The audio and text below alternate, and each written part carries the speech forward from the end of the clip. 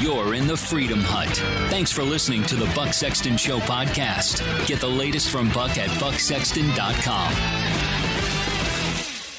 I try not to watch this silly stuff about the British royals. In fact, the Daily Mail, which is one of my favorite websites for a lot of things, I wish I could pay them a subscription just so I didn't have to see all this stuff about what's going on with Meghan and Harry. I could care less. But now they have overtaken our culture. Now all of a sudden we're supposed to be paying attention to this, at least for the next day or so. So I'll do some of that. Also, we've got to get into Cuomo and how this guy is just constantly shifting the goalposts. He's trying to now pretend that he just wants an investigation. Senate passed a $1.9 trillion spending bill. We got a lot to get to today.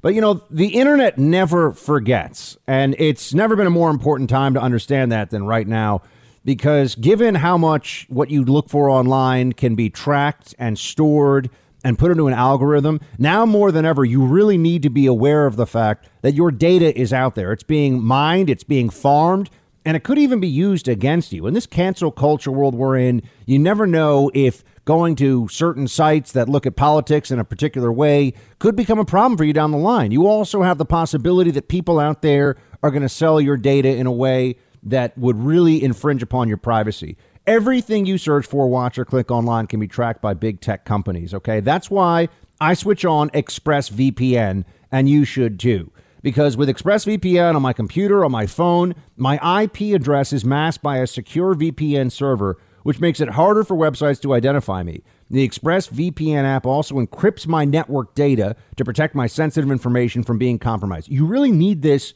on your stuff, okay? Think of this the same way we all used to have, antivirus back in the day because you don't want your computer to crash. You want your data and what your activities are on your computer to be protected and secure. This is so straightforward. Use ExpressVPN on up to 5 devices simultaneously, okay? ExpressVPN. So stop handing over your data to big tech companies. Go to the VPN I trust for online protection. Visit expressvpn.com/buck to get 3 months free on a 1-year package. That's right, 3 months free on a 1-year package. It's a great deal. expressvpn.com/buck to get those 3 months extra free. Go to expressvpn.com/buck right now. I'm pretty sure we fought a war a couple of 100 years ago so that we'd never have to pay attention to the British monarchy ever again, and that the American people wouldn't have to ever give a crap, if you will, what the monarchs think about anything. But here we are now with the complete saturation and domination of media today with this interview. I saw some of it last. I couldn't stomach watching the whole thing. I just don't care enough, but I watched enough of it to get the gist. And here's what we know.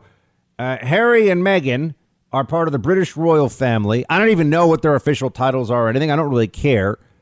But they sat down with Oprah, who is a multi-billionaire, to whine about how their lives are so hard and the British royal family is being mean to them.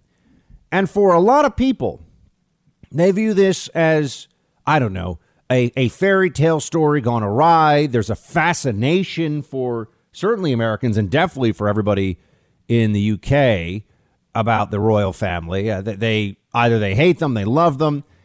But for a lot of us here, you think of a case like this and you say, how could it be possible to find people who are more privileged than ultra rich celebrities like the royal family? How could you find anybody who's more privileged than this? And yet they want to be victims.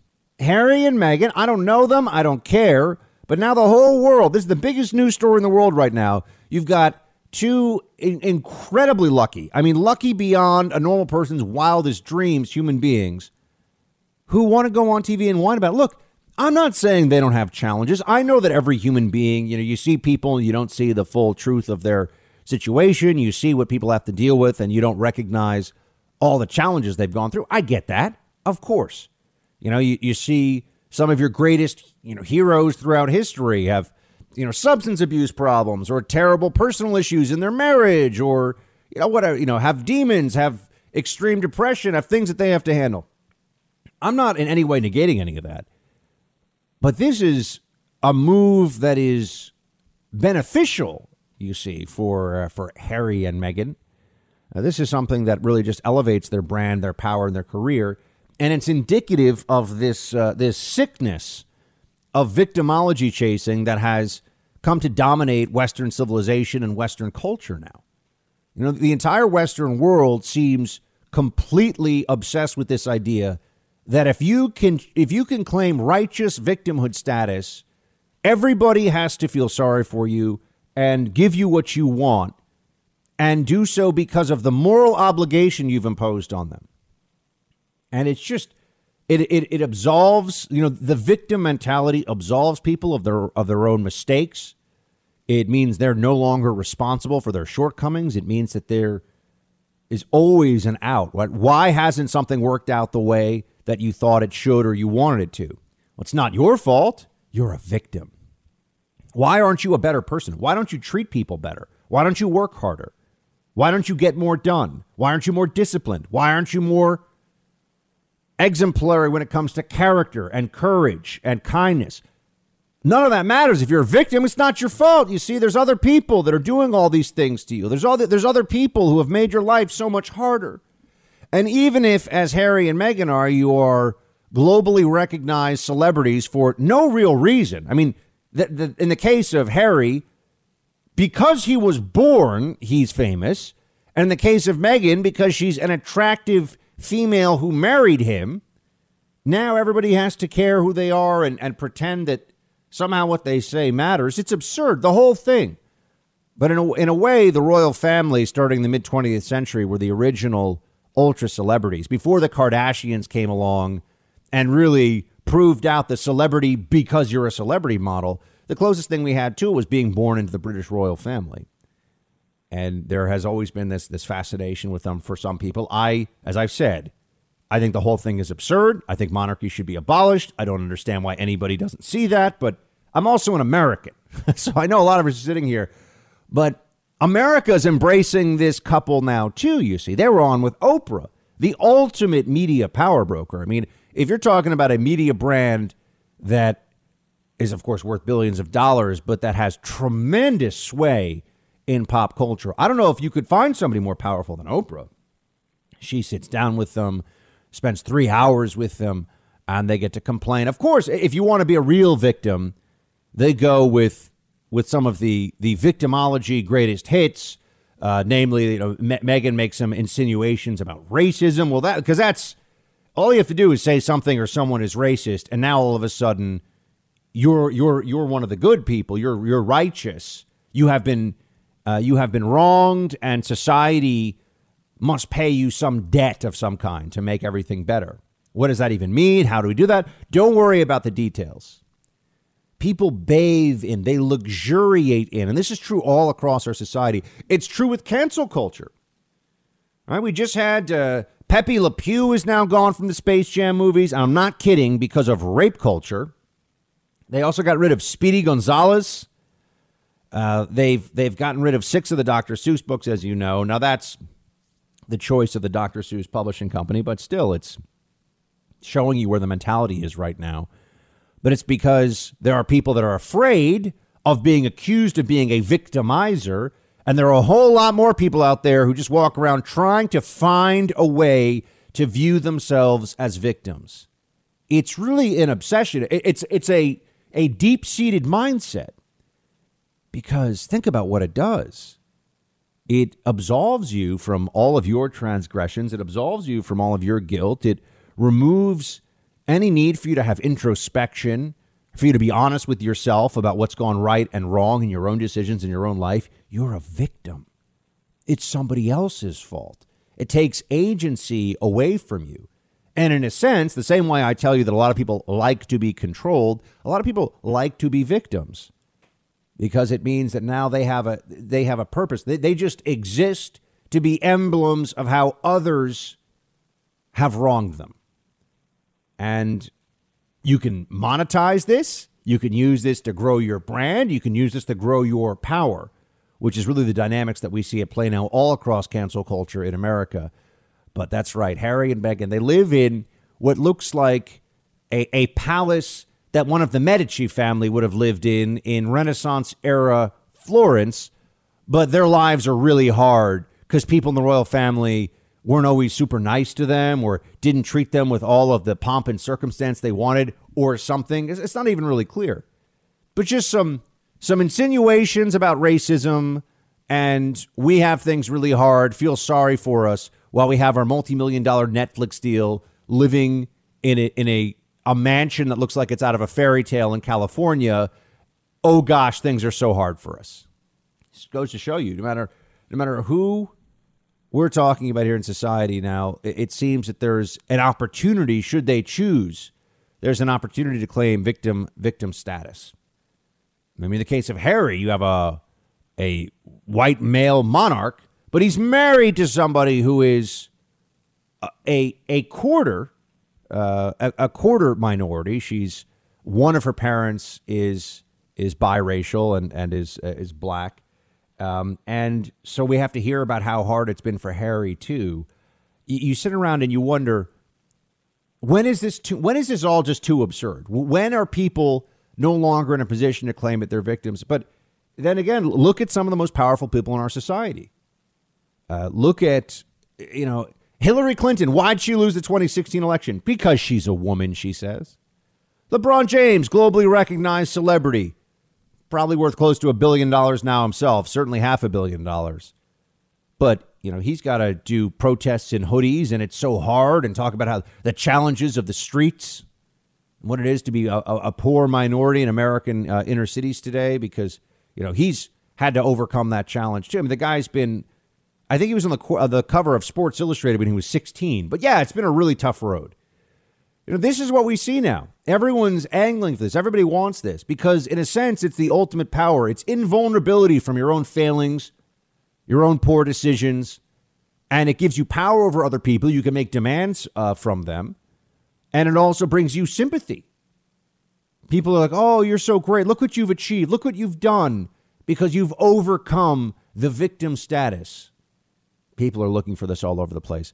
In so many ways, it undermines what we know is good and true and worthwhile in America and in Western societies, which is that every individual, regardless of race, creed, color, gender, every individual is equal in the eyes of God, but also is responsible for his or her own life and decisions.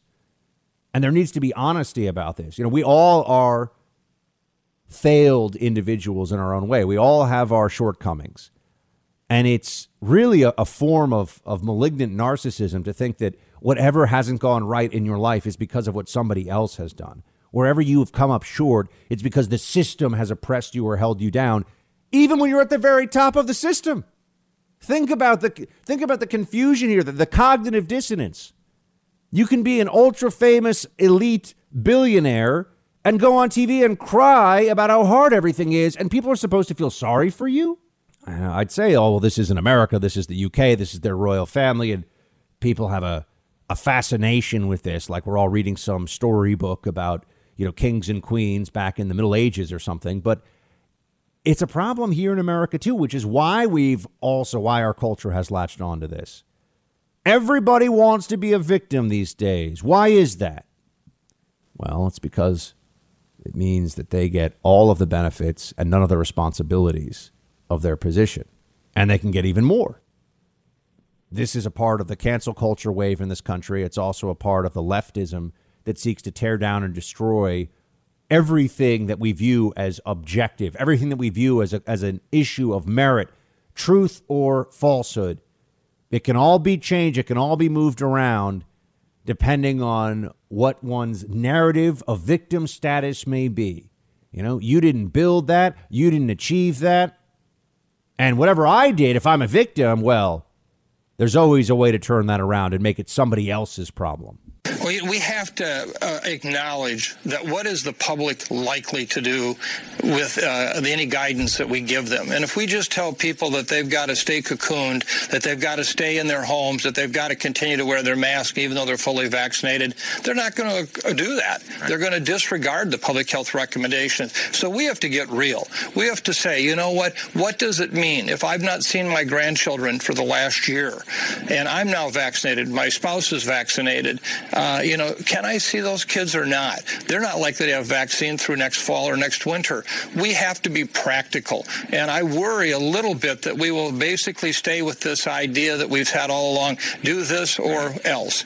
And so I hope that the CDC guidance acknowledges that people are not going to do the extreme of staying masked through 2022. That's just not going to happen. So what can we provide them reasonable information that gives them the best case for protecting themselves? Like, you know what? You wouldn't catch me tonight in a crowded restaurant somewhere, even with my, vaccination. I think that's what we have to concentrate on and let them do the kinds of things that are really much safer. That's Osterholm, who was a Biden COVID advisor, right, giving the Biden administration when it was coming in during the transition advice on COVID-19. And what he's saying is we need to start to understand what reality is here, guys. If we tell everybody to mask up for another year, a lot of people just aren't going to do it. And if we're telling people they have to keep doing all the same things they were doing even after vaccination, all of this is based on risk profile, risk mitigation, balancing different things out. Right? We could say if you wanted to save a whole lot of lives from COVID-19, you cannot leave your home for a year. Sorry. Food will have to be delivered to you by somebody else. You're not allowed to leave your home. But that's too extreme. Even though it would save lives. No question that would save lives from COVID-19. It's too extreme. People won't do it. It's not okay. It's not worth it. Now we're at a point where, let's remember, lockdowns until vaccine at the start of this was considered insane. Now we have public health officials who are telling us that masking and mitigation and maybe some lockdowns, some social distancing mandates are necessary post-vaccination for individuals. I mean, look at how much this moves over time. Here's the CDC on December 23rd. Until every person in the U.S. can get a COVID-19 vaccine, continue to wear a mask, keep at least 6 feet between yourself and others, avoid crowds, and wash your hands often. Learn more about who can get vaccinated while supplies are limited. They're still doing the wash your hands thing, by the way. Yeah, that's really gonna save us. That's gonna make a big difference. That was in December, but the point is they've been advocating for this for a while, that until everybody is vaccinated, you got to do all the things you've been doing all along. This is madness. And if you're wondering, and I found this to be a particularly interesting study over the weekend, people were sharing this thing saying that that masking works. CDC report that mask mandates lower COVID cases. So it works. That's what we're told. I actually read the study. I actually pulled from the study for you here. And this is fascinating. Here's what it says. This is the latest CDC study that they put out, CDC report on mask mandates. During March 1st to December 31st, 2020, state-issued mask mandates applied in 73% of 3,142 U.S. counties. Mask mandates were associated with a 0.5 percentage decrease in daily COVID cases 1 to 20 days after implementation, and decreases of 1%, 1.5, 1.7, and 1.8%, 20 to 40, 41 to 60, 61 to 80, and 80 to 100 days, respectively.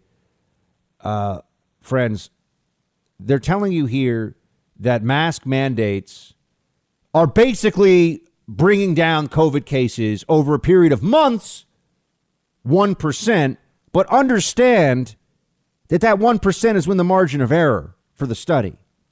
So it could be zero. That's how effective they are. Now, I want us all to be very clear about this. Were you told at the beginning that your mask wearing might have a roughly 1% effect on the reduced trend? How long have I been saying it's about how effective this is more than whether it's effective? Because making us go through this absurdity, when you add into it the changes in behavior as well that come from mask wearing, people think they're pretty protected. And then they are much closer to each other, more willing to be around each other than they probably would be otherwise, thinking that these masks are doing a great job of protecting them. I will never forget that imbecile Redfield that ran the CDC. The quote was, this was back in September, a mask is more guaranteed to protect me against COVID-19 than when I take a vaccine. That's what CDC Director Redfield said in September. And now we're seeing that mask mandates have about a 1% effectiveness in reduction of case. 1%, friends. So we all wear masks. What this is telling you is that, we're all wearing masks under a mandate. Now, I know they're going to say, oh, but Buck, it's not perfect implementation of the mask. Well, then, okay. But we're all wearing more masks. Shouldn't we see a substantial drop? Why are we wasting our time with this idiocy if it's only 1%? Oh, no, 1% is effective. If it saves one life, friends, that's what we're back to. I don't know why this makes me laugh so hard, but he did say Neanderthal thinking, not you're all Neanderthals, which she owned. She can ditch the present tense because, as you mentioned, they are extinct. And she's also someone that's been very vocal about denying evolution. So I found it fitting that she used that. But I just feel like this is an example. It shows there's not much to pick on. If this is the words we're parsing, they spend a lot of time talking about how old Biden is. Well, you're going to get words like slacks and ornery and Neanderthal. It's kind of an uncivilized choice to not wear a mask when the science speaks loud and clear. And I think that it's, again, as Sonny mentioned, on the heels of someone who could offend, people 4 times in a sentence, picking on an extinct Homo sapien seems like pretty safe ground for me. As someone who has 2% Neanderthal, I represent my community. I'm not offended. Yeah, let's have people on The View talk about the science, and the science speaks really clearly on all this stuff. Yeah, so clearly that a year ago, the scientific community, as evidenced by Dr. Fauci himself, had a completely different view. But we've been told, accept the 180 switch in viewpoint and do so because the science says so, even though, nope, sorry. This is a very straightforward thing. If you believe the earth is flat a year ago and now you're telling me the earth is round, I want to know why you've changed your thinking. I'm not just going to say, you must have switched it around because the science speaks to you. No, explain to me why you changed your thinking, because if you were that wrong a year ago, shouldn't it matter as to whether I believe you now? Shouldn't it make a difference? Or if you thought the world was round and now you think it's flat, whatever. The point is a 180 switch on something so fundamental, so straightforward. But now this has become such a giant virtue signaling opportunity for people. Double mask. I mean, I know there are people now that are saying things like if it only works one. This is what the news reports are trying to say over the weekend. A 1% reduction, which is effectively zero, by the way, because of mask. It's effectively zero because it's within the margin of error. You don't even know. So the science doesn't even say that it's reducing it, but okay, officially the numbers are a tiny decrease, a tiny decrease.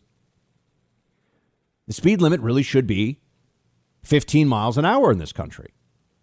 And if you don't believe that, you're a monster who thinks people should die. This was the argument I was making a year ago, almost to the day. You either believe in a 15 mile an hour speed limit or you believe that people should die in fiery car wrecks by the thousands every year. There is no difference between the thinking here on a 1% mask mandate effectiveness and a 15 mile an hour speed limit. By the way, better get ready to wear that mask during flu season, because we're told that flu is essentially eradicated by this. That is the official word. I'm just saying. I'm very curious to see, really, the flu virus is so much better contained by our measures than, COVID was basically not really contained at all over this winter. We can all see that. That's quite obvious. Okay, we didn't stop it. We didn't contain it. But the flu was eradicated. 98% decrease in cases. That's interesting, isn't it? That won't be the case going forward if we go back to normal life, and thousands of people die every year, particularly older people die every year from the flu. So when I was arguing at the beginning, we should have a 15 mile an hour speed limit. We should have been wearing masks all along, and we're monsters during flu season for not doing so. Based on this new logic, people said no, and they got all emotional, and they got all frenzied. I listen to science, and I'm really smart. No, my argument is sound. What I'm saying is true, was true, is true. And now they don't want to hear it. Now they want to pretend that what some of us saw all along is not the case, because it makes them feel like they've been essentially fooled, or that they've been believing something all along that's not true. And their belief in that thing made them feel like they were smart, good people. And folks don't like to give up thinking they're smart and good. They want to hold on to that no matter what. But I read this study out of the CDC. Mask mandates decrease death rates as well by around 1% over a couple of months. This is from Breaking 911. Unbelievable. That's what we were promised. Huh? Really? We're all going to wear masks all the time. Maybe there'll be a 1% decreasing. 1%, folks. That means 99 out of 100. You're walking around with your mask on thinking, oh, look, we're all wearing our masks in public. Because that's what this really is. There's no mask mandate in your home. We're all wearing our masks in public. Huge amounts of compliance all across the country. And you might reduce cases by 1%? We're really going to pretend that that's what we were led to believe was the case here? No, I'm sorry. I remember the mannequin studies with the spray, and they were saying, 70% of particles, 90% of particles. Somehow it blocks 70 or 80% of all particles out of your mouth, even though viral particles are so small that they would go right through the mesh of a mask. But they say it is clinging to the spittle or to the vapor that comes out of your mouth. Anyway, they're claiming that 70% of everything coming out of your mouth is blocked by these masks, and yet it's a 1% reduction in cases and a 1% reduction in deaths at best. At best, is that what we were? I mean, who here really thinks that they're being honest at this point? Who really thinks that what they're saying in any way lines up? It was wear a mask, save lives. So we've been wearing a mask for a year, and maybe there have been I don't know. They would say a few thousand people, that's what we're really talking about, right? 4,000 or 5,000 people that they think might have been saved by a year of mask mania. And add on top of that, all the distress, the dehumanizing effects, the psychological disorders, the constant discomfort. Like I said, if you believe in masking, you need to believe, if you're going to be morally consistent, you need to believe in a 15 mile an hour speed limit. It's effectively impossible to die in a car crash if you're going 15 miles an hour. I mean, almost impossible, right? Meaning if you're in a car and someone else is in a car, you're going 15 miles an hour, modern cars today, you're going to survive that. I mean, unless there's a freak accident. But, then again, a car could just explode for no reason. Who knows, right? But you see, we've established a moral principle. If it saves one life, look what you're seeing now, the authoritarian left mentality that you've been aware of for so many other things. If they have to take every 10-round magazine out of the hands of every American in the country and replace it with a 5-round or a 7-round, which I know they didn't really make, but whatever, they replace it with some other magazine size for a firearm. If that slows down one mass shooter in one shooting by 1 or 2 seconds, it's worth it. This is a gateway to authoritarianism. We all understand that, right? I mean, there's no justification for you to have ever gone out into crowded places, because you could have always been infecting people with flu. It's around you year-round. You don't know. You could always give somebody just a standard cold virus, and folks that have a weakened immune system, they could end up getting pneumonia from it. No, you say, Buck, but we're taking it into absurd territory. Right. Exactly. We've been in absurd territory with this for a year. They told you things were true that were not true, and they keep doing it. And the social media, oligarchs and the morons who run user experience and all this other stuff at these places, who aren't even like the tech engineers, they're the people that are on the softer side of these businesses, who are just little left-wing activists coming out of schools where they didn't actually learn anything other than how to be woke and how to be grievance collectors about all the oppression that they feel. They told you things that were not true, and you should be aware of that now. You should understand that is what happened, because they're going to keep telling you things that are untrue about all of this. I mean, the CDC is an abomination. That much should be clear at this point. It's a politicized organization that has failed at every major stage of this pandemic to do anything useful. And now we're going to be gaslit in a way that is just mind-blowing. We're going to be gaslit by people telling us, yeah, that's right. The psychosis of people running around screaming at other people, in some cases getting into, lethal exchanges. There are people who have been shot. People have been beaten to death because they weren't wearing a mask. And yet here we are being told that maybe it reduces cases 1%. And that's max. And trust me, the CDC had to find something. You think the CDC was ever going to come up with a study? Turns out mask mandates don't do anything. But the problem is they can only fudge the data so much. What they told us is so incorrect and so ineffective that it's becoming really hard. So now they're retreating into, yeah, it doesn't work that well, but it works a tiny, tiny, tiny bit. Okay. Now the state can say that any level of infringement upon your day-to-day life and on your basic liberties, including your ability to just breathe normally, any infringement that they can claim might save some small percentage of human beings from getting sick and or dying is justified. So you better mask up forever. If you think a 1% mask mandate is just, 1% of cases being reduced by a mask mandate justifies the inconvenience, you mask up forever. Because that's what you've established. Mask up forever. COVID will go away. Yeah, there's still the flu. There's still other things out there. You better wear your mask forever or you're a monster.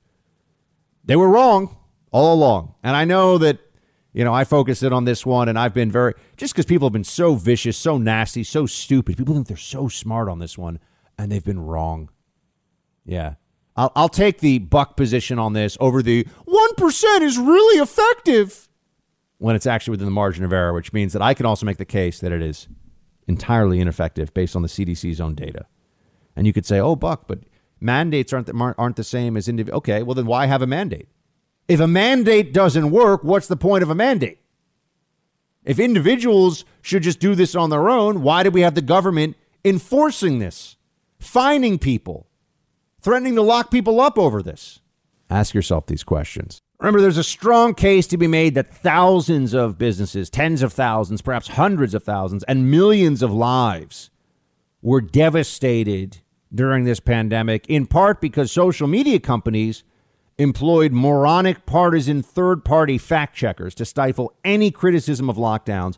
And they did this while Twitter, Facebook, and Google got a lot richer. That's what was happening during this. Even the Wall Street Journal had to put out an editorial over the last week where they point out what I've been telling you. This is the Wall Street Journal.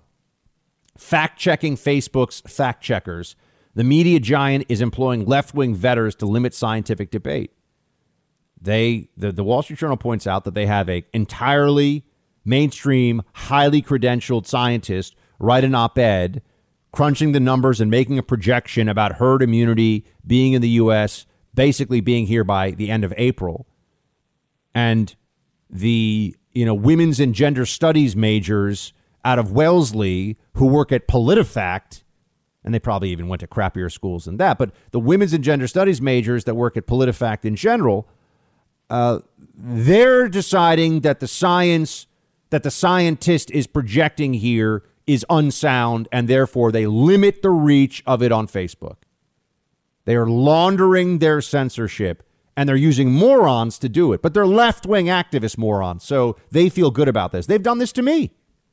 They take one line out of context. They try to, by the way, go to bucksexton.com. You want to show the censors where to stuff it? Go to bucksexton.com. Check out my editorials there. I'm going to have another one up tomorrow. You can listen to the podcast there. It's a website where you can also give us your email because we're building out a newsletter. I need direct reach with all of you because the social platforms, you can't trust them anymore. You can't trust them. And some people that have built really big social followings look at them and think, so this person somehow never gets throttled, huh? This person somehow never gets banned or suspended. That's interesting. Anyway, I'm very frustrated by this. And it's really damaging to society. It's damaging to free speech and free inquiry. But, Facebook is run by cowards now who don't appreciate liberty and freedom and the free exchange of ideas. They don't appreciate these things anymore. And remember, they set their business up with that promise. In a sense, they're defrauding the public based upon the initial promise that they were going to be platforms for free speech and communication. I mean, this is really not all that different. I know we've made the phone companies a utility, but it would be like if the phone companies were private and then all of a sudden they started saying, well, right before the election, we don't want this one candidate to win, so we're going to shut down all of his phone banks and we're going to decide that that person can't communicate. It's really not any different than that in principle. And this is what the social media companies are doing. But they will even stop a Johns Hopkins MD scientist from looking at the numbers and making a project. They will say a projection is false and therefore cannot be shared. You can't make a prediction. That's what they'll tell you. You know, I wrote on bucksexton.com a few weeks ago, schools should be open. And they said, no, that's false, because schools should only be open if they reach the following criterion. Guess what? New York City now today, Lockdown Central just said schools are opening March 22nd. So who is right and who is wrong? PolitiFact, you morons. You know, these, look, I mean, can you imagine you go work at one of these places? You're like a little hall monitor of free speech on the internet doing the left's bidding. I mean, honestly, the only thing that is, you know, more intellectually degrading than being a third party fact checker would be if you're one of these people that works at Media Matters. And the only thing more intellectually and emotionally and psychologically degrading than that would be, you know, I can't even say the kind of job it would be on radio, because it's not family friendly. But it's just, it's degrading, it's disgusting, and these people are shameful who do this stuff. And they're hurting the country. And that's my bigger point here, is that we were never allowed to have a real discussion about masks and effectiveness and the trade-offs, because they just kept lying and saying this is the consensus. They kept changing the goalposts around and saying, no, we didn't. Shut up. You're not allowed to ask any questions. And I have to ask you, if they did this, and since we know they can do this for COVID, for the lockdowns, do you really believe that they won't do this for climate change? You think that all this power they've acquired, all this power they've brought together, they're just going to give it all back and decide they're not going to do this again when something else that they view as really important comes up? I don't think so. I think we're all quite aware of the fact that their plan going forward is going to be to use states of emergency for a similar shutdown of free speech and inquiry, using the most powerful platforms for communication in the world to decide what you can and cannot say. This is now the Democrat Party. This is what we're up against. The authoritarian left has seized the most powerful institutions in the country, and we need to understand what that means for us going forward and how we can fight back against it. I said we're going to get the government out of the business of battling on Twitter and back in the business of delivering for the American people, of making a difference in their lives, giving everyone a chance, a fighting chance, of showing the American people that their government can work for them. And passing the American Rescue Plan will do that. Yeah, passing the American Rescue Plan. That's all we need to do. Amazing, isn't it? There was some Washington Post headline that was along the lines of, you know, Biden defeats poverty basically by passing the American Rescue Plan. You know, defeats poverty for the American people. The place is such a joke. It's so outrageous, so ridiculous. Anyway, here we are looking at the realities of the $1.9 trillion spent. And I just say, unfortunately, elections have consequences, and we're seeing some of those consequences right now with this. Unfortunately, Republicans are not in a position to really stop this from happening. And we're going to keep spending and go deeper and deeper to debt as a nation until everyone starts to realize how bad it is and what this really means for our currency, for our economy. And then it's too late. Then it's essentially all over. But we're supposed to celebrate this now. We're supposed to decide that this is a great moment for the American people. Why did it take this long? They could have passed rescue stuff about COVID many months ago. Well, Democrats wanted it their way. Here's what the legislation has in it. This is from the Wall Street Journal. Quote, provides a direct payment of $1,400 for a single taxpayer or $2,800 for a married couple that files jointly, plus $1,400 per dependent. Individuals earning up to $75,000 would get the full amount, and married couples with incomes up to $150,000. The size of the check would shrink for those making slightly more, with a hard cutoff at $80,000 for individuals and $160,000 for married couples. Most Americans will be getting the full amount. The median household income was $68,703 in 2019. The bill provides $46 billion to expand federal, state, and local testing for COVID-19 and to enhance contact tracing capabilities with new investments to expand laboratory capacity and set up mobile testing units. It also contains about $14 billion to speed up the distribution and administration of COVID-19 vaccines. Look, money for vaccines, great. They could have done this a long time ago.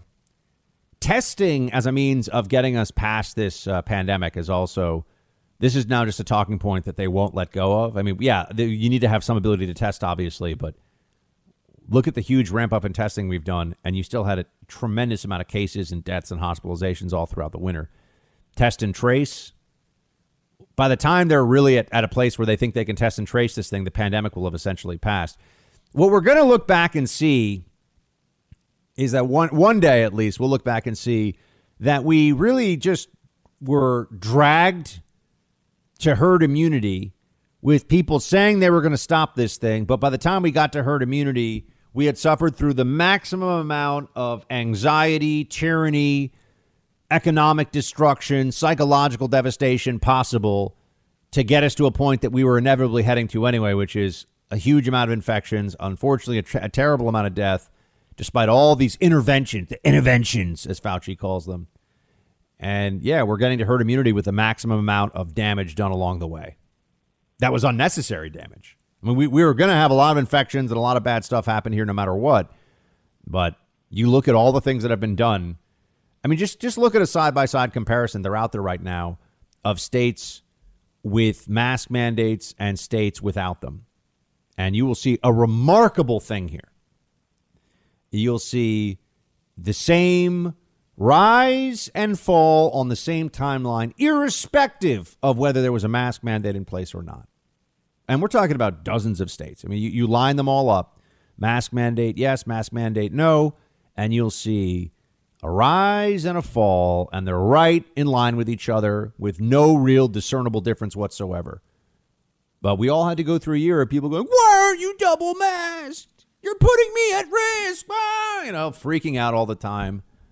Yeah, I know. I believe in science. People that haven't read on their own about anything in the world of science for the last 20 years of their lives, all of a sudden it's like they have been reading, the New England Journal of Medicine every day for fun.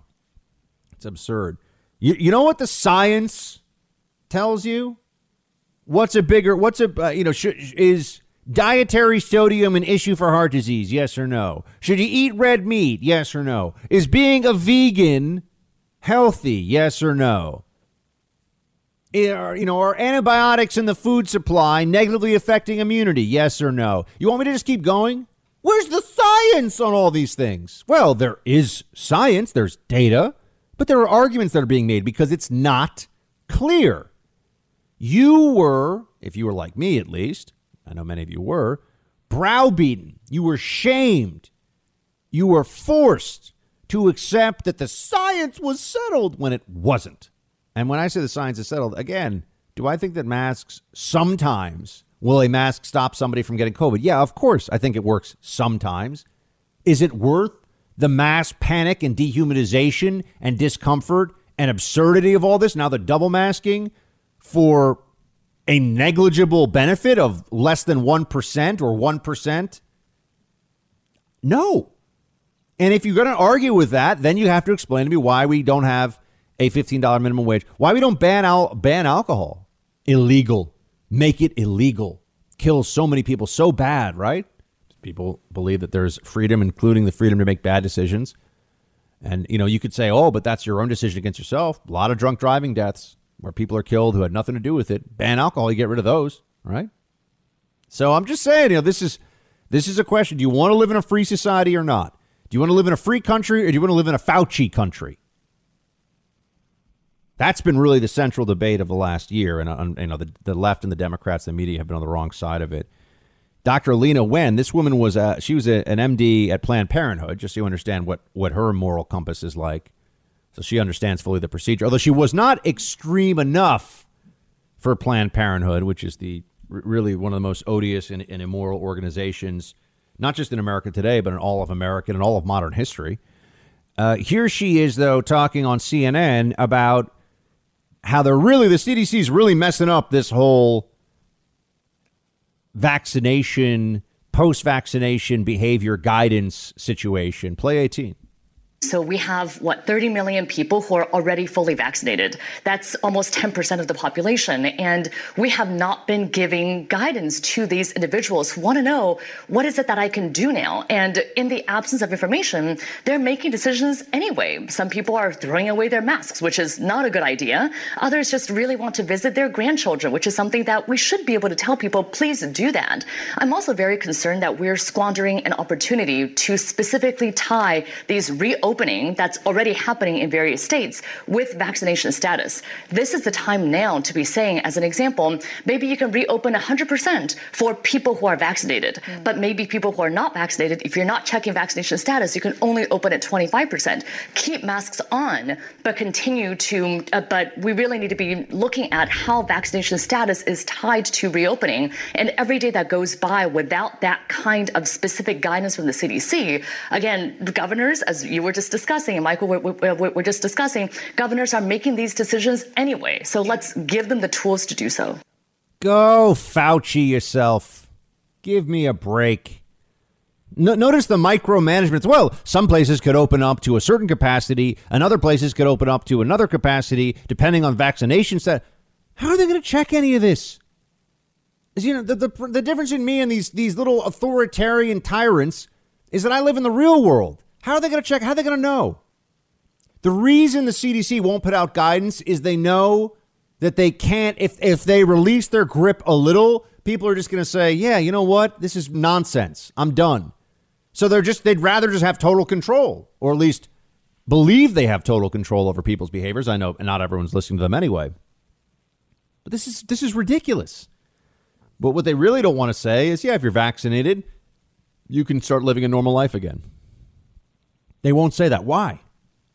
Because there's still a risk. There's always still a risk. What is it going to take for people to understand this? There's always still a risk. There's no such thing as zero risk. But what they're doing is pushing our risk parameters into absurdity. And they're destroying freedom and they're destroying liberty in the process. And for what? For what? They didn't even make everything better. That's the other. It's not like they saved all these lives and stopped all the cases. It didn't happen. It didn't happen. We saw they failed. They were wrong. How much more obvious does it have to get? Oh, but people weren't listening and they weren't doing their masks. I'm here in New York City. We had a second wave. We had a second shutdown. Everyone outside is wearing masks. And there's not even any data to indicate that mask wearing outside is a necessary precaution against the virus. That's how much we're masking. You know, Switzerland just voted to ban face coverings. They did it really in the context of more extreme adherence of Islam. You'll have women who will wear either an abaya or a burqa, or, they wear the niqab, which is the face veil. Or a burqa obviously burqa always has a face covering, face veil. Actually, the burqa is full. It's just the slit for the eyes. And they voted just by a narrow margin, but the Swiss voted, sorry, no, you have to show your face in public. You're not allowed to cover your face in public. Doesn't matter that you think this is a religious freedom issue. You have to show your face, because not showing your face is dehumanizing and breaks down public trust. And it has psychological impacts on society that are really deleterious. We all knew that in this country until 12 months ago. And now they want us to forget that. There are costs to this. This was not something we could just do. Oh, it's not a big deal. No, it is a big deal. The government thinks it can tell me to wear a mask. What else does the government think it can do for my benefit? Where else is the government able to just say, you can't live life anymore until you do things my way? You don't think the people that are claiming that climate change is an existential threat will abuse this? If you don't think so, you're not paying attention. In your view, how has Joe Biden done on climate issues in his first 50 days in office? What grade would you give him? Well, you shouldn't take that from me. I'm just a teenager, so I don't have the mandate to sort of give grades like that. My opinions on this doesn't matter. You should rather look at the science and whether his policies are in line with the Paris Agreement and to stay below 1.5 or even 2 degrees Celsius. And then you can clearly see that, no, it's not nearly enough in line with the science. And that's not me saying, that's just black and white, looking at the facts. She's learned the tools of propaganda well, hasn't she? That's Ms. Greta Thunberg, who is now an adult. I believe she is 18. So that means we're allowed to actually criticize this person who is advocating for policy on a global scale. She's a know-nothing. She has no idea what the hell she's talking about. And she even admits that as part of the ploy here, right? Well, I'm just a teenager. I don't really know. But the science, which is just, of course, in line with exactly what she thinks she knows, the science says that Biden is not doing enough. How are you liking those higher gas prices, everybody? Is that you feel like you're doing a lot of good things for the climate? How are those high gas prices feeling right now? Oh yeah, Joe Biden really getting it done, isn't he? It's remarkable, isn't it? This is what we are up against. This is what we see. I am worried about the U.S. economy. The economy should be on a springboard right now. I mean, the economy should feel like we are loading up a catapult and we're just going to unleash prosperity all across the land. We fire that sucker. And instead, it feels like, this could go bad any moment. You've got Janet Yellen, who's telling us that this package will revive, the relief bill will revive our economy. Play 3. This is the package we need to revive our economy to where it was.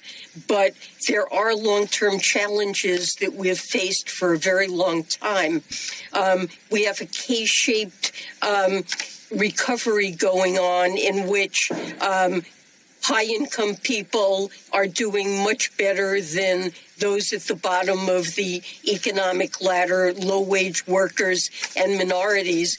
And that problem, frankly, existed before the pandemic struck, although it was made immeasurably worse by the pandemic.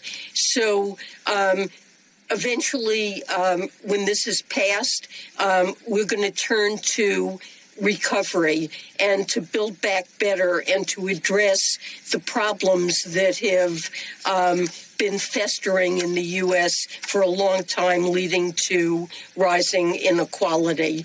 So that's the next part of the agenda, but this will be a very important relief, especially to those people who are really struggling. Do you think that this crew knows how to run the economy? You think that they understand how to get things up and running? I doubt it. This spending package, I'm sure there'll be a moment here we say, oh, wow, look at this. Look how this gets things up and running, gets things going again. And then there'll be the recognition in some time of, oh, hold on a second. Where is this money coming from? How can you spend almost $2 trillion as though it's nothing without that having an effect on interest rates, without that having an effect on the dollar? Can we just make it up as we go along? Why not 10 trillion? We're really in that territory now. We have to start asking questions like, why not just spend? Why not go full modern monetary theory? There are prominent Democrats, AOCs among them, who believe in MMT, which just means you spend whatever you want to spend as a government. And then you do your best to manage inflation when it comes. That's it. You spend whatever you want to spend. Whatever you think you need to spend, you spend. That's modern monetary theory. How far are we right now from that? And look, there was a lot of spending in the Trump administration. I get it. We didn't tackle the debt. We didn't tackle the deficit. Nobody cared. Nobody wanted to hear about it. Things felt like they were going well and MAGA and yay and all that stuff. But well, now here we are, and the Democrats really could care less about what we say about that. And I wonder if there's going to be a rise of a Tea Party-like movement now when people start to feel like they're telling me inflation is zero, but why is everything more expensive? They're telling me that the economy is good, but why is it so hard to actually produce enough from my labor to be able to get ahead of my bills?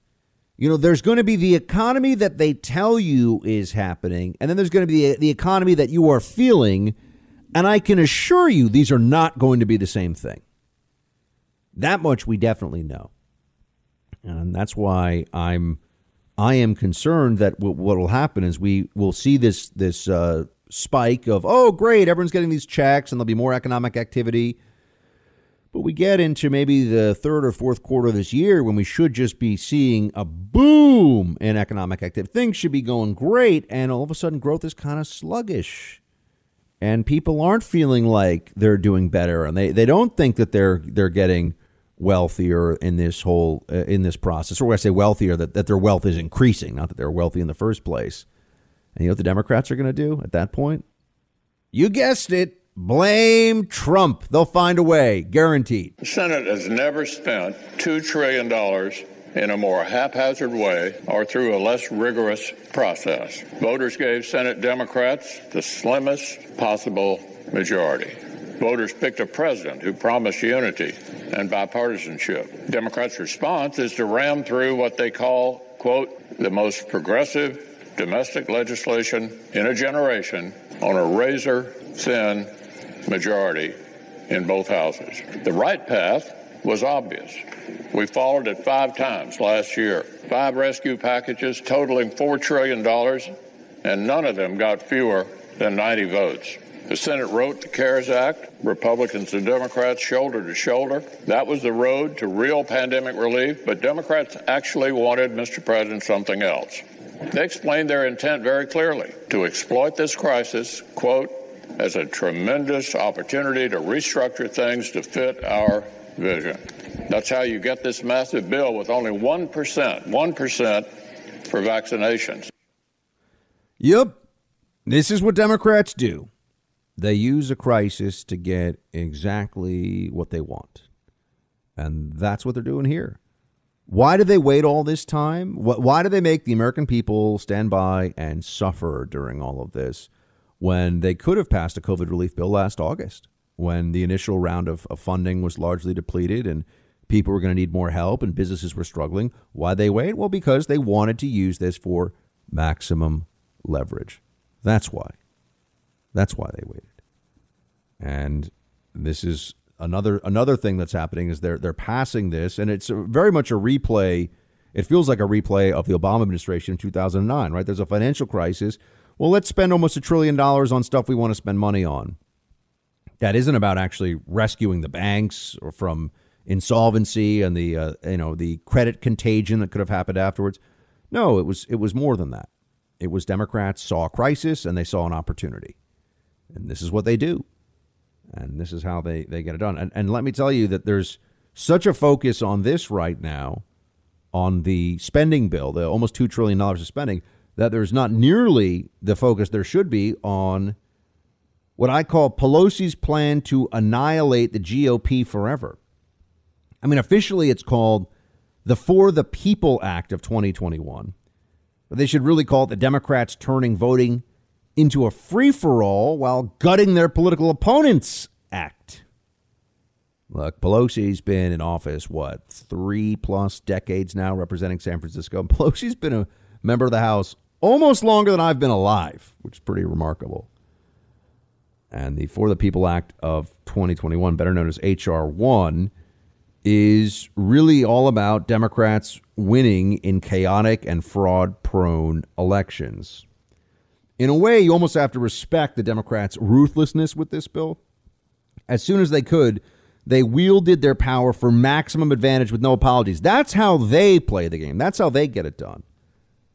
When Republicans find themselves with control of the White House and Congress, you know, they're content with a decrease in the marginal tax rate, maybe emailing some think tank papers around Capitol Hill.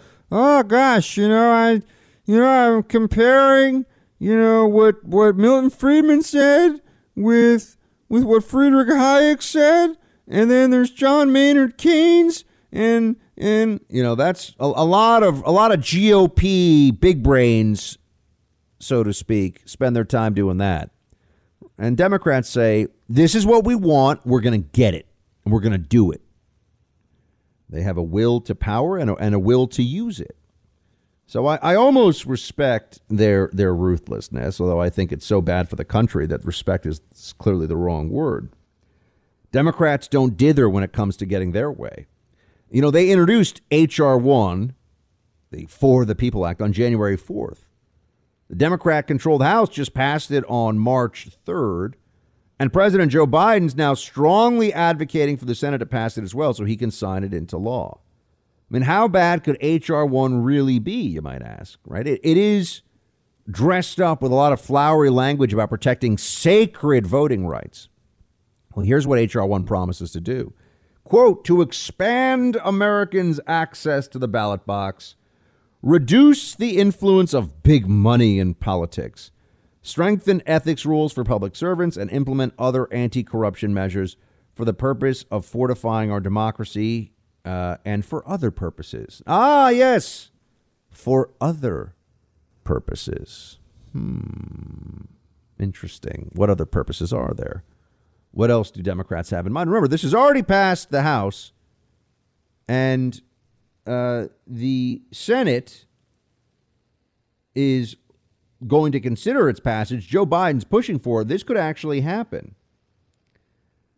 It's all meant to sound fair, ethical, nonpartisan, but many of the details of H.R. 1 make it clear the primary intent of the bill is to replay the only because it's a COVID emergency voting changes from 2020 and expand upon them nationwide. Democrats want to eliminate many election safeguards in the name of increasing access and federalize elections in a way that is contrary to constitutional intent. One of the biggest changes would be the legalization of the process that we know of as ballot harvesting. 24 states have this as illegal right now, but 26 states have some form of ballot harvesting, which can range a whole lot. In some places, it's only when your family members can do it for you. But, you know, ballot harvesting is when a person can take other people's actual physical votes in hand and go turn them in at a polling place on their behalf. Now, this is not necessarily nefarious. There are some states where family members, for example, are allowed to do this. So if your grandma's 95 and she wants to vote and she hands you, you live in her house or you live down the street, she hands you the ballot. Okay, you're going to go turn that in. But imagine what this means when it's much more widespread. I mean, you've got immediate chain of custody issues with ballot harvesting. I mean, if community organizers on behalf of a get out the vote effort can collect hundreds of ballots at a time, who's to say whether some of them make their way to the polling place? Well, maybe some other ballots find themselves dumped in a trash can. Ballot harvesters, under the guise of helping senior citizens and other easily exploited groups, could encourage votes to go a certain way on the spot or even fill out the empty ballots themselves. That's just the start. There's a whole laundry list. Of other election integrity measures that are loosened or eliminated in H.R. 1. Friends, this is still very much a live deal. This could happen. And if this happens, we're going to lose the next election, too. That's the whole point. Voter ID requirements would be decimated. H.R. 1 would give anyone the right to show up on Election Day and without providing a photo ID, sign an attestation and vote. That's all they have to do, sign an attestation. So that's where we are. I mean, Producer Mark, if I signed an attestation that I was the greatest hockey player that ever lived, that would not make it true, would it? No, it would not. Yeah. Automatic voter registration would also be enacted. That means anyone who goes to the DMV, uses food stamps, or attends community or state college would be enrolled as a voter. Some non-citizens would also likely be enrolled in error because it leaves it up to the individual to attest their own eligibility. The list goes on and on. You got universal mail-in ballots will be sent out to everyone on the voter rolls. They wouldn't be systematically purged of people who have moved out of state. You'd have a lot of people getting ballots in the wrong state, a lot of live ballots out there that shouldn't have been sent. You got ballots arriving and being counted long after Election Day. Early voting expanded. Felons would have voting rights restored upon release from prison. And as we know, convicts overwhelmingly support Democrats. It's not hard to see the pattern here. Democrats believe these changes would help them win elections. They don't care about the risks of fraud because they believe they'll benefit from the chaos, the loopholes, the shenanigans. Elections aren't supposed to be federalized in this way, but constitutional objections mean nothing to Democrats like Pelosi, who, as we all know, sees a pathway to becoming a permanent majority. That's really what this is all about. A number of states have used COVID-19 for these temporary changes in the 2020 election cycle. They got things like a huge increase in mail-in balloting nationwide, States like Pennsylvania extended the deadline to count mail-in ballots beyond the actual election. With these changes to election rules, Democrats were able to accomplish big wins in the 2020 election. We know Biden officially beat Trump by about 7 million votes. A huge portion of the country still believes, despite the social media prohibitions on questioning the election, that there was substantial fraud. That's the reality. They can tell us we're not allowed to say it. They can tell us we're not allowed to talk about it, but that's reality. If H.R. 1 becomes law, it will further hurt election integrity and confidence and could rapidly turn America into a de facto one-party state where the losers no longer have faith that the system is fair or worth preserving. Okay, that's where we are. That's what we see happening here. So you've got a almost $2 trillion spending bill where Democrats are getting whatever they want, and they're trying to ram through a change to the election process. We haven't even talked about amnesty and what that would do. We haven't even talked about the expansion of the Democrats, in their own mind, the expansion of what's possible or probable for them to get done if they get rid of the filibuster. And people are already talking about how H.R. 1 might be, I thought it would be amnesty, but maybe what they use or where they decide the filibuster has to be used is for H.R. 1. Worth it, even though there'd be blowback. Worth it, even though people would recognize this is an egregious overreach, because it'll change the game forever. That's the way they see it. What do you think Democrats would be unwilling to do if they found that a certain action would put them in power for the rest of, my lifetime, let's say? I mean, for decades to come. Where do you think they would draw the line on that? H.R. 1 is supposed to be the death knell of the Republican Party. That's what is playing out right now. That is what we are seeing. Everybody should be very clear on what those implications are. Everybody should really understand what this means. And yet there's so little focus on this. Republicans right now we're only united insofar as we're all suffering from bad Democrat decision making, but we need a counter narrative as well. We can't just say, look at what they're doing, it's bad. It's look at how bad what they're doing is and what we would do differently. And that's a piece that's missing right now that we need to reinstate. President Biden supports raising the minimum wage to $15 an hour. That is where he stands. That's where he stood for a long time.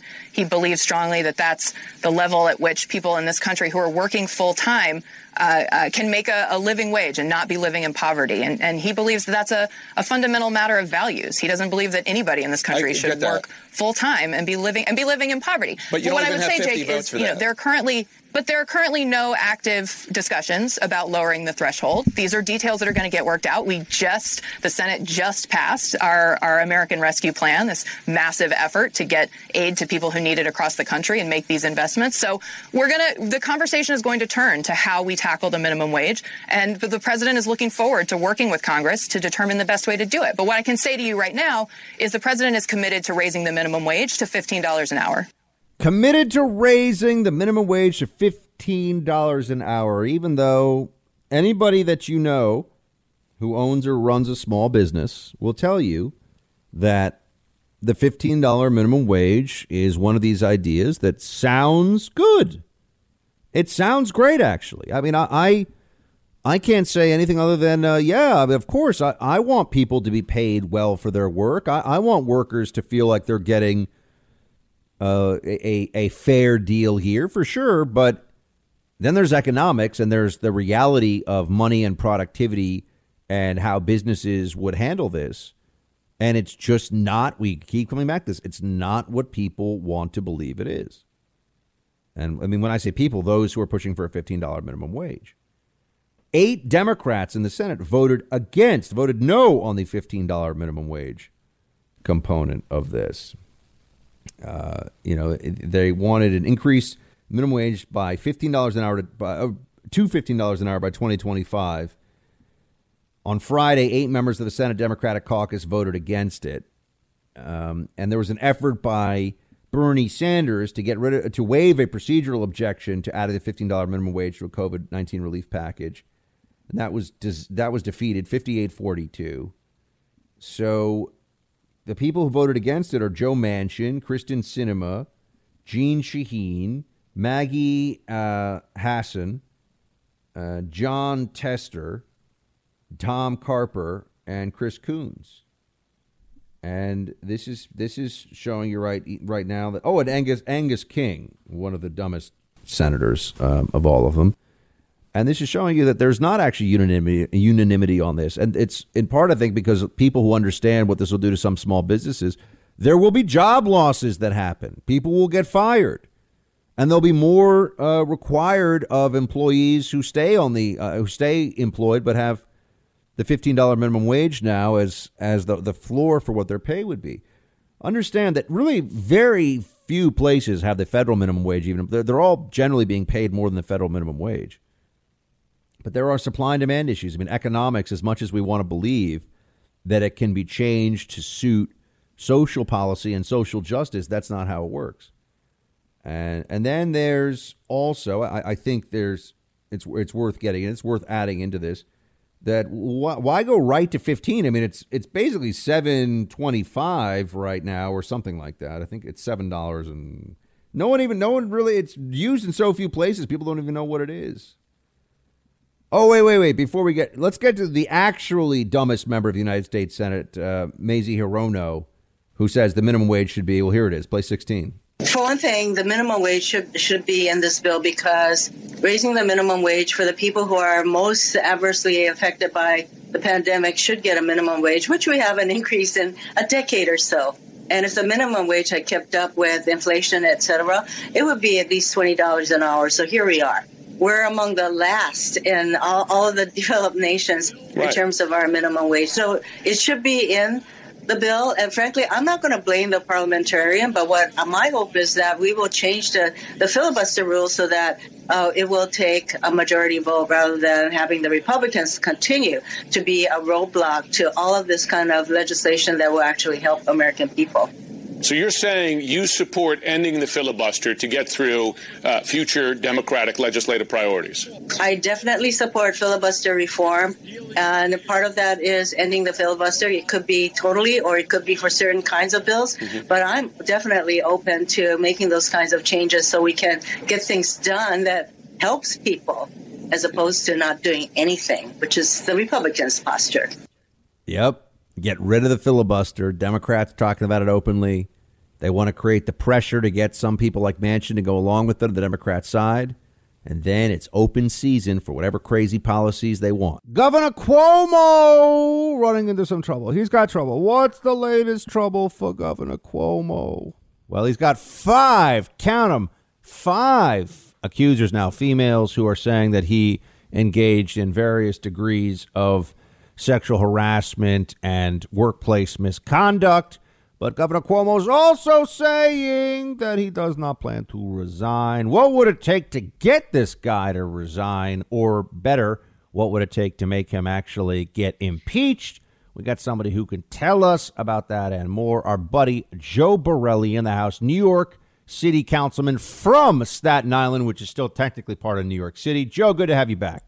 Always great to be here, and thank you. And you know this is one of my favorite topics because it can't be happening to a nicer guy. How well known is it, for everybody out there, how well known is it that Andrew Cuomo is just not a good guy? I mean, before all this, I think people should know about this.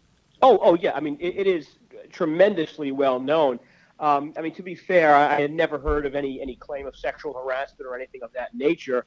But just the general evil nature of this guy has been known since he was a boy. His nickname growing up as the governor's son was called the Dark Prince.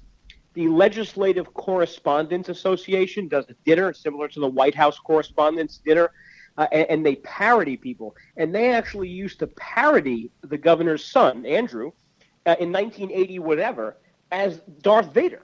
I mean, that's how terrible of a human this man has been and how long his reputation of being just a terrible person goes on for.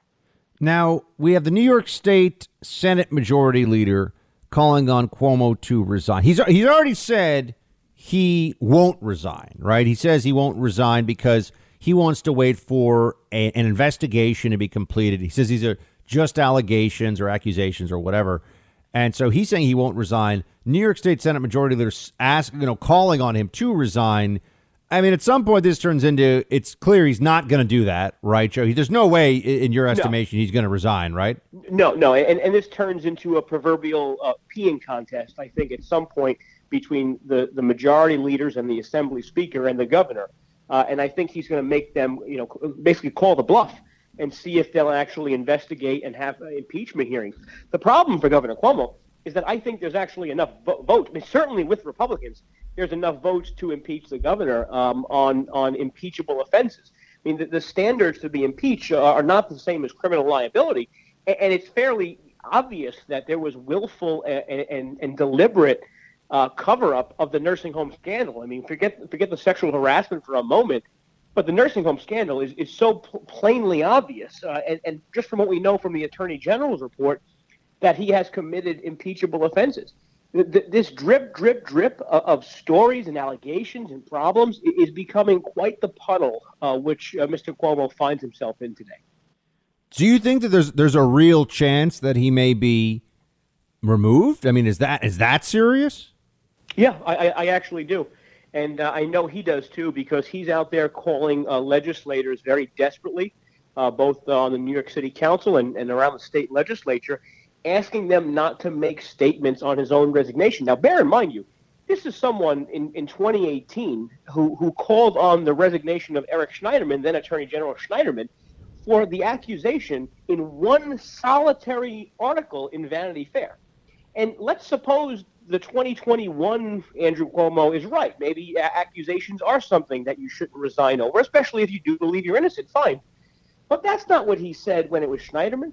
That's not what he said when it was a guy named Vito Lopez. That's not what he said when it was a guy named Dennis Gaberzak. That's not what he said when it was a guy named Micah Kellner. And the list goes on. I mean, the names are irrelevant to the audience. They probably aren't familiar with them.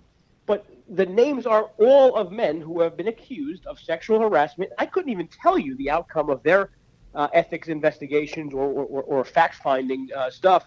But they all resigned in shame and pushed out the door by none other than Andrew Cuomo.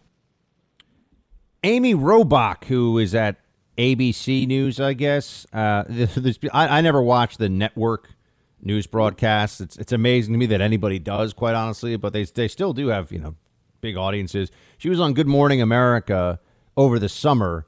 And now this is before the sexual harassment allegations, but I just want everyone to get a little trip down memory lane for the way the media was responding to, treating, propping up, elevating Governor Cuomo this past summer. Here she is. Play 2.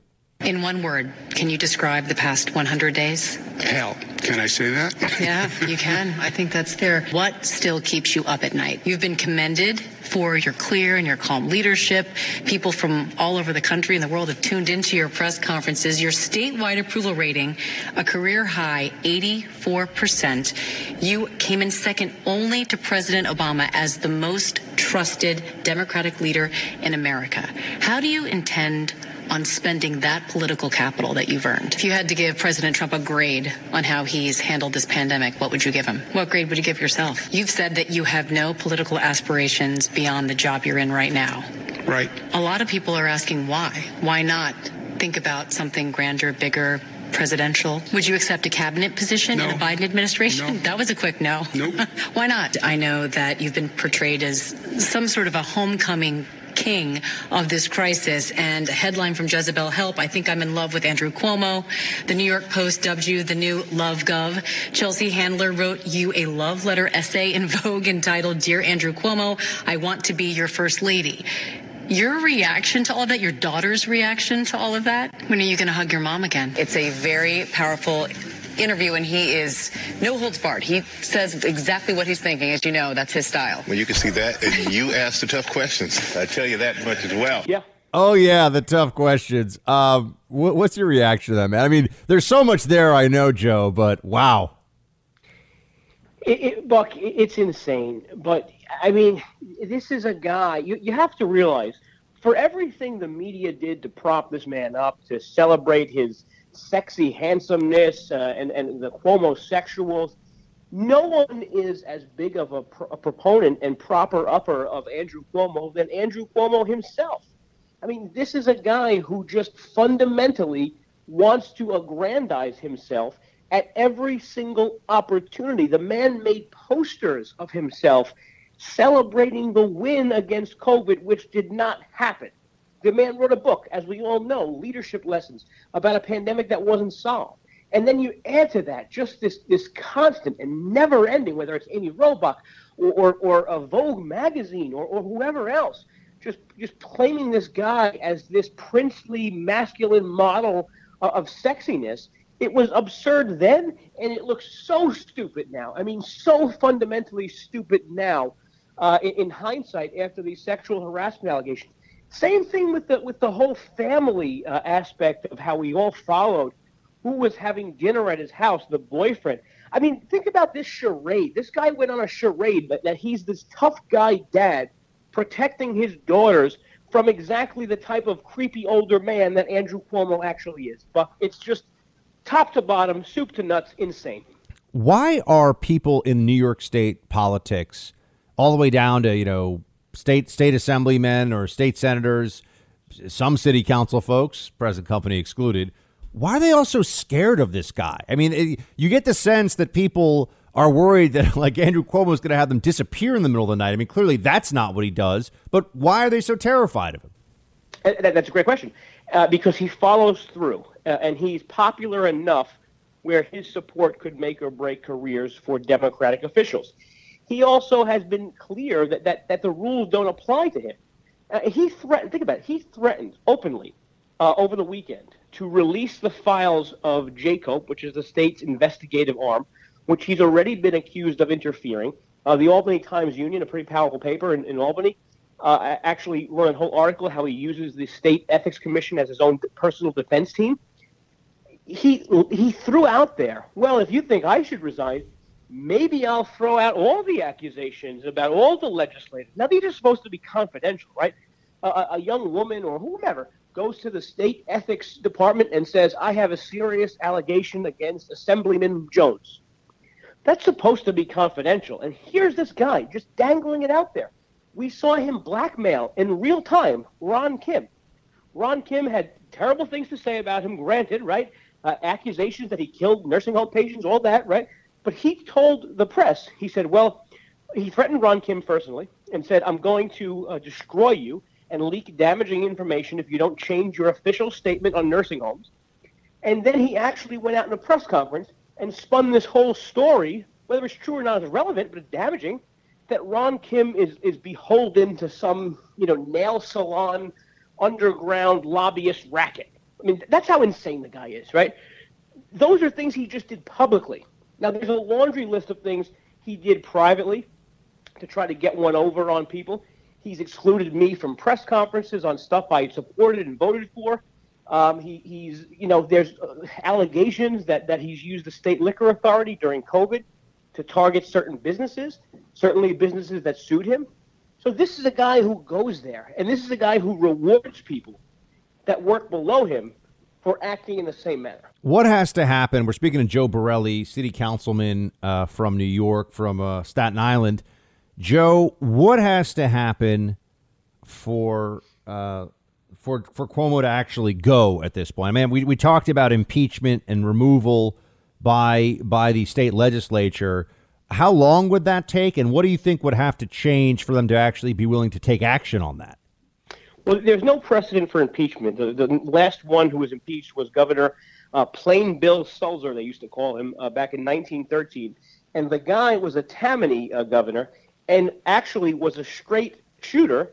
And Tammany was very upset that he wasn't giving them patronage or kickbacks or whatever it was. And they actually had the guy impeached. So wait, so they impeached a guy for not being corrupt. Correct. Plain Bill Sulzer. It's worth everyone's 15 seconds of Googling when they're picking their nose later. But yeah, I mean, there's no precedent, so we don't really know how long it will take to draft charges and have the trial, etc. But I think that's the only way. I think another way he goes is if the president weighs in. I think another way he goes is if Schumer and Gillibrand and basically the federal apparatus, the national party. He doesn't care about the state party. He controls the state party. The number one state Democrat is his own goon. So he doesn't care about the state party. He does care about the DNC. He cares about his national profile. And if those people are now leveraging him to leave, I think that's the only chance you'll get. The other thing is cornering politicians, Democrats, and making them declare at this point now that they won't support him for re-election in 2 years.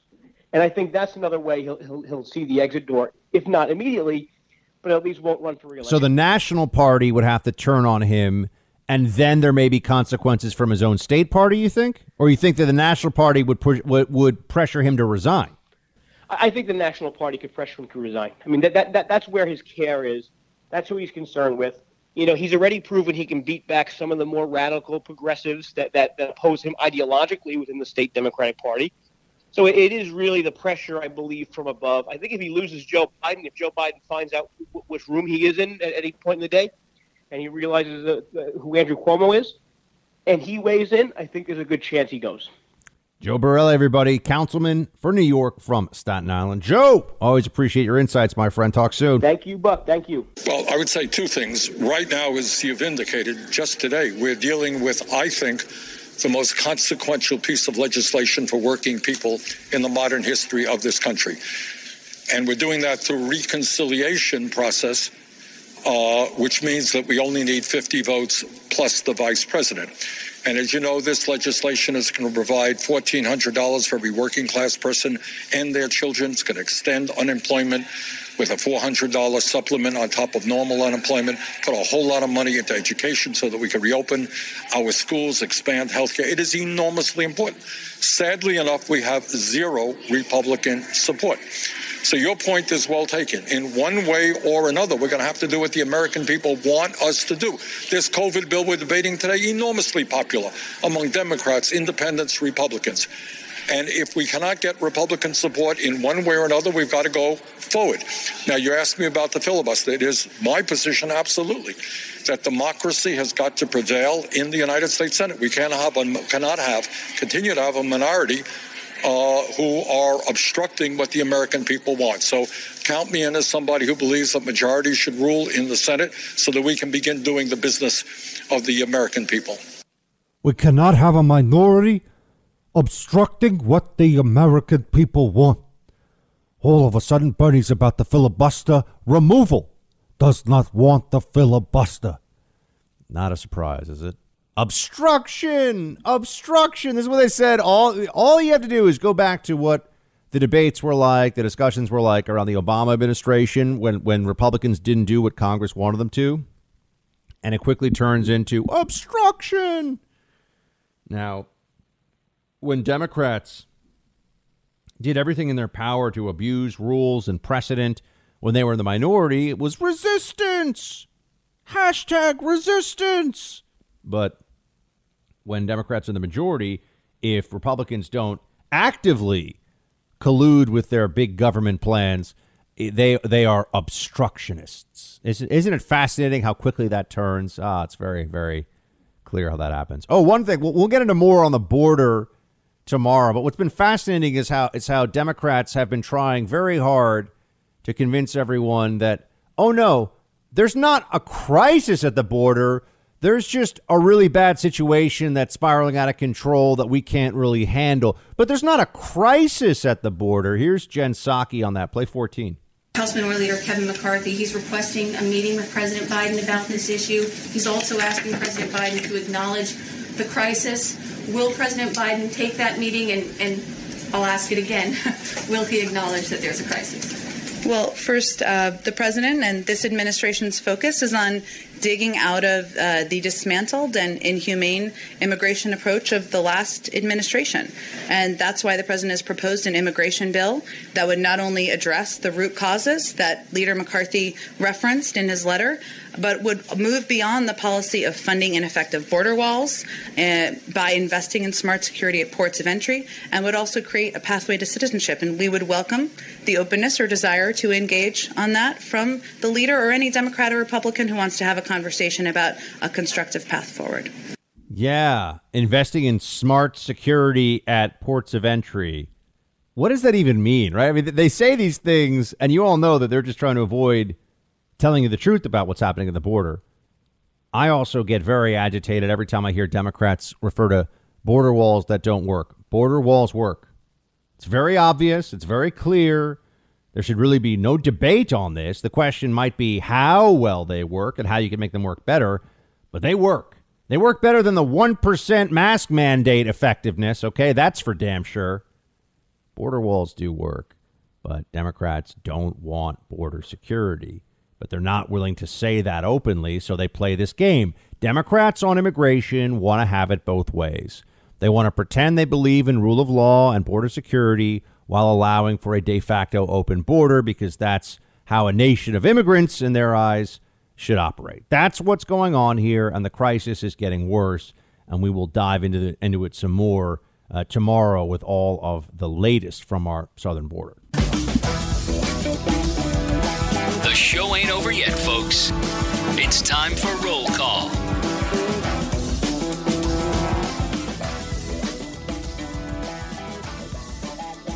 Producer Mark, buddy, how was the weekend? What did you get into? Tell the folks. They want to know. They hear from me for like hours, but then now it's Producer Mark's time to tell everybody what's going on. How are things? Well, my arm hurts a bit.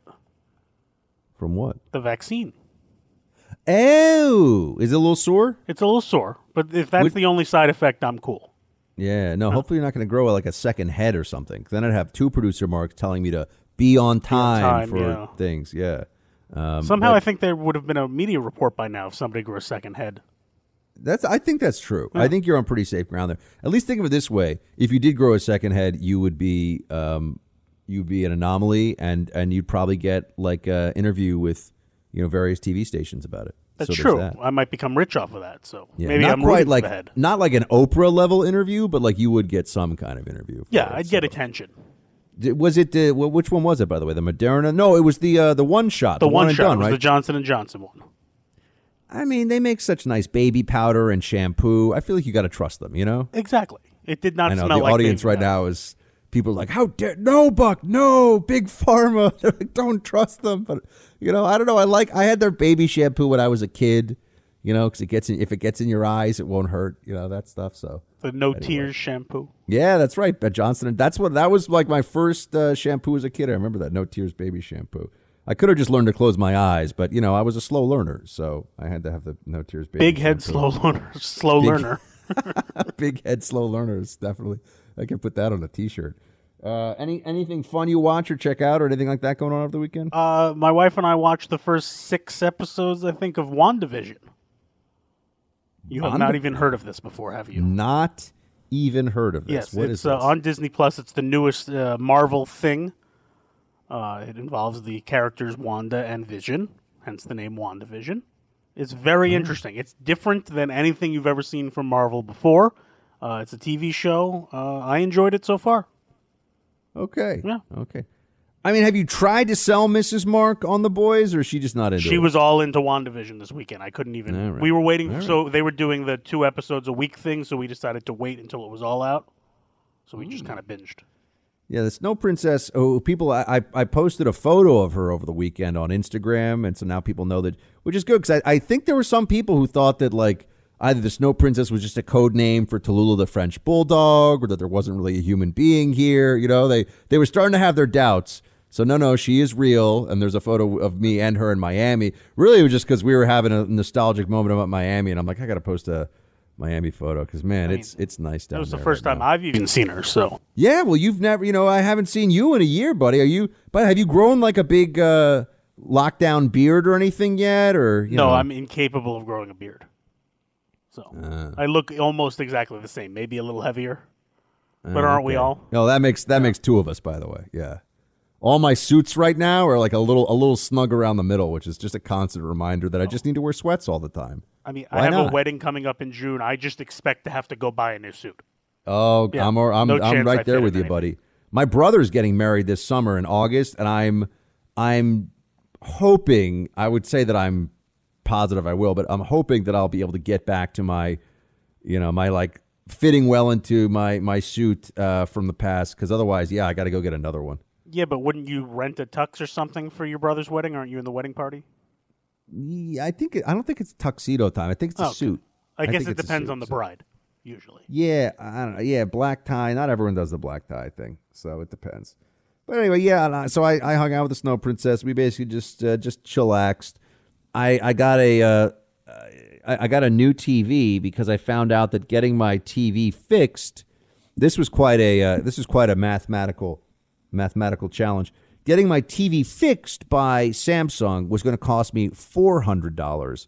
Getting my TV brand new instead of 4 years old was going to cost me $550. So I decided to just get a brand new TV. It feels kind of wasteful, like I'm building up the landfills of the world or something. But what am I going to do? I'm not going to spend $400 to fix an old TV when I get a new TV for on $150 more. You can probably just sell the old TV too. Someone will buy it who knows how to fix it.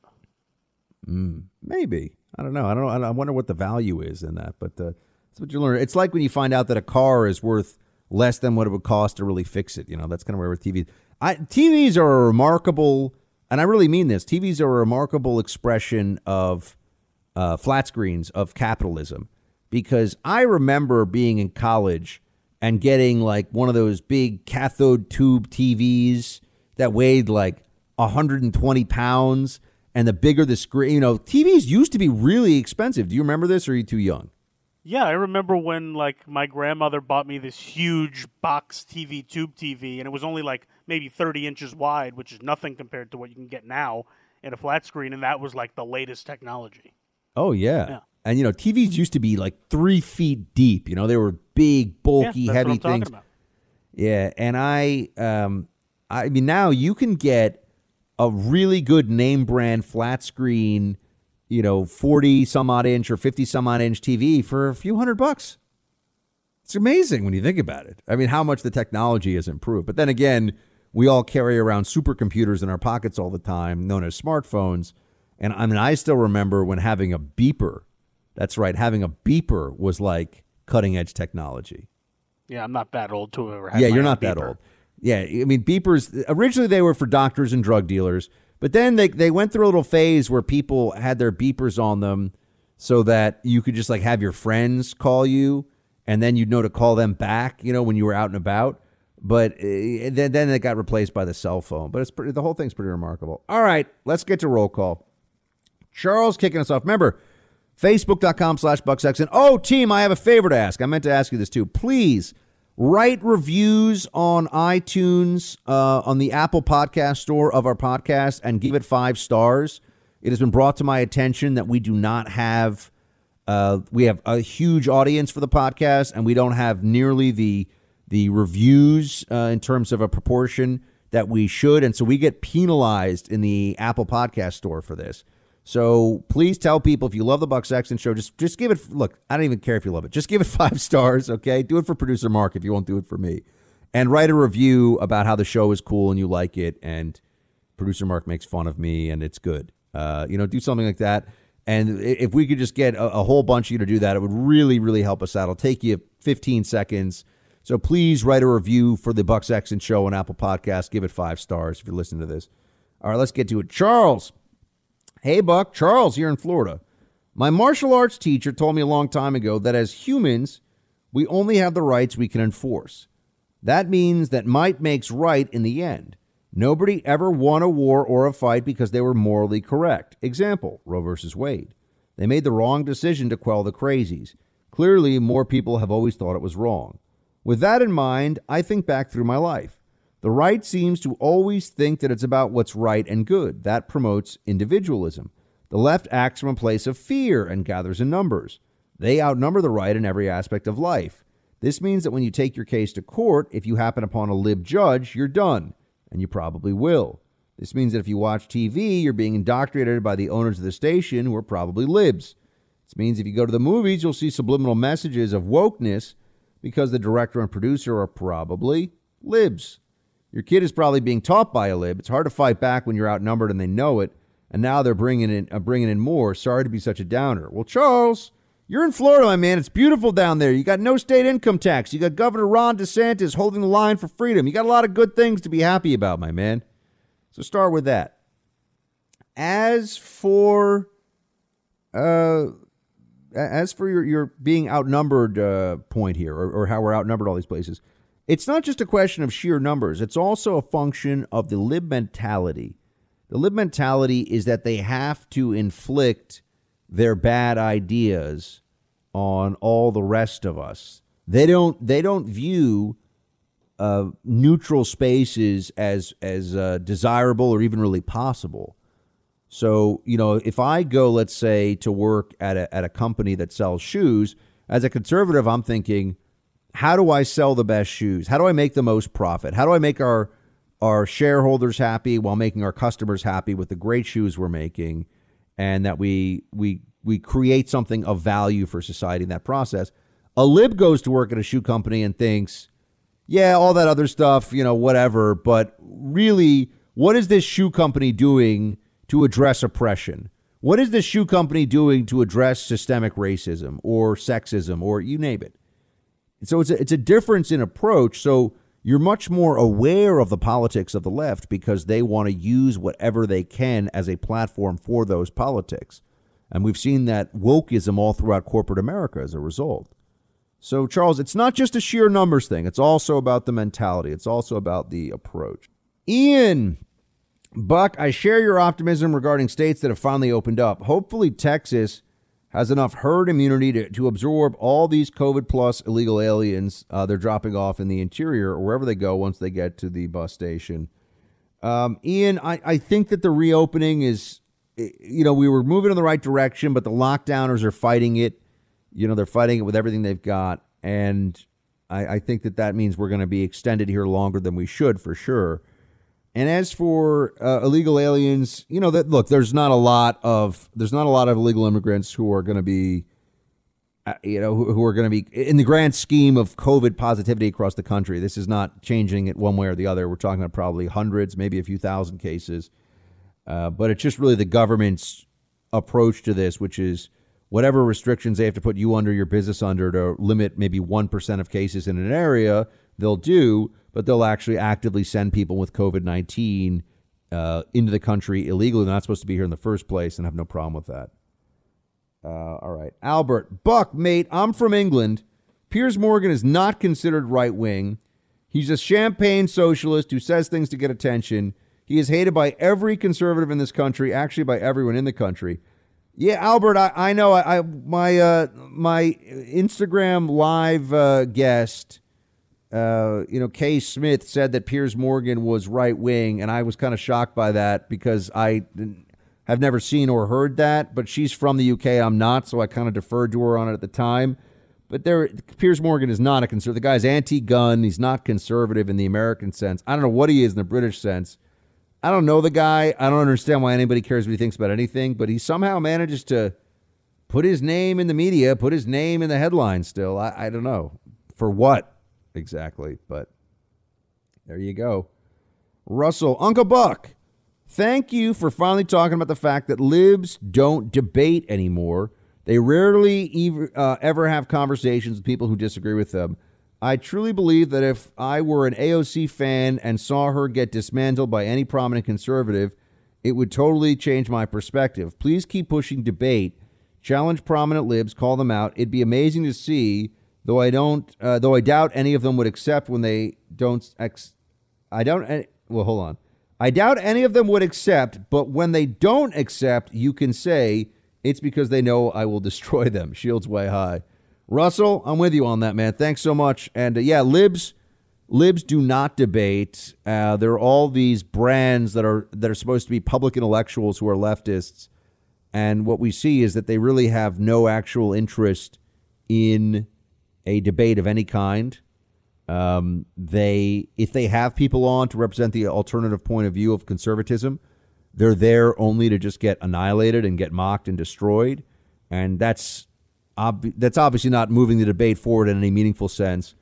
Let me ask you, have you seen, think about people, have you ever seen Rachel Maddow or Anderson Cooper or Chris Hayes, or just go down the list, any of these people in a debate with a prominent conservative who can really hold his own or her own? Nope, you don't see that. Why is that? Because the left won't debate. Continuing on with our Monday roll call. We got Nate. Hey, Buck. Great work. Keep it up.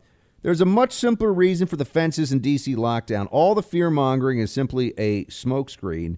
The real reason is to avoid Democrat embarrassment when President Silver Alert forgets who, where he is, and wanders off. Would hate to lose him. So Nate's making a joke, Producer Mark, right? Yes, I believe he's joking about our president. Yes. Well, not our president, but you know what I mean. Yeah, well, he's technically our president. What is a Silver Alert? I think maybe a life alert button. Maybe that's the joke he's making. Oh, okay. Is that like a version of a life alert? Like Yeah. the remember that old commercial? I've fallen and I can't get up. Remember that? Of course. Yeah. Huh? That commercial became like a cultural icon for a while. Because of the old lady that was, yelling that thing. True international effort to pressure. Joe Biden. True international effort to pressure. Yeah, that's he is our president, Mark. That is true. That's true. Yeah, he is our We're president. not allowed to go shout in the streets, not our president. We don't do stuff I like just that. want everyone to remember that I told them that that the day will come when the guy basically walks out on stage without his pants on. I mean, metaphorically speaking, or maybe even without his pants on. But he's going to do that, and there are going to be a lot of libs out there whose position on all of this is, we had no idea, but I guess we've just got to make Kamala the president now. That's what's going to end up happening. Bad and kept care.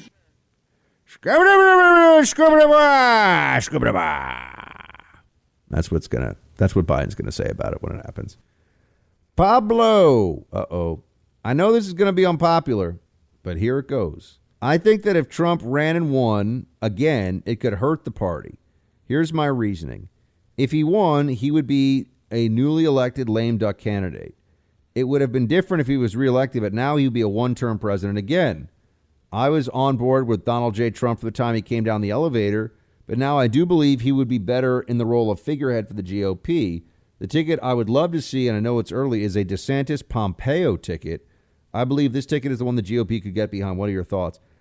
Pablo, I don't have a ticket in mind right now. Obviously, I think DeSantis has really shown us some great stuff in the last year, and I got to give some all due credit to DeSantis. But Pompeo ticket, maybe I like the former Secretary of State. I think he'd be good. I don't know. I got to think about it. As to your thoughts on Trump, I got to think about that too. But we're at the end of the show, so I can kind of hit the bailout and come back to it button, Pablo.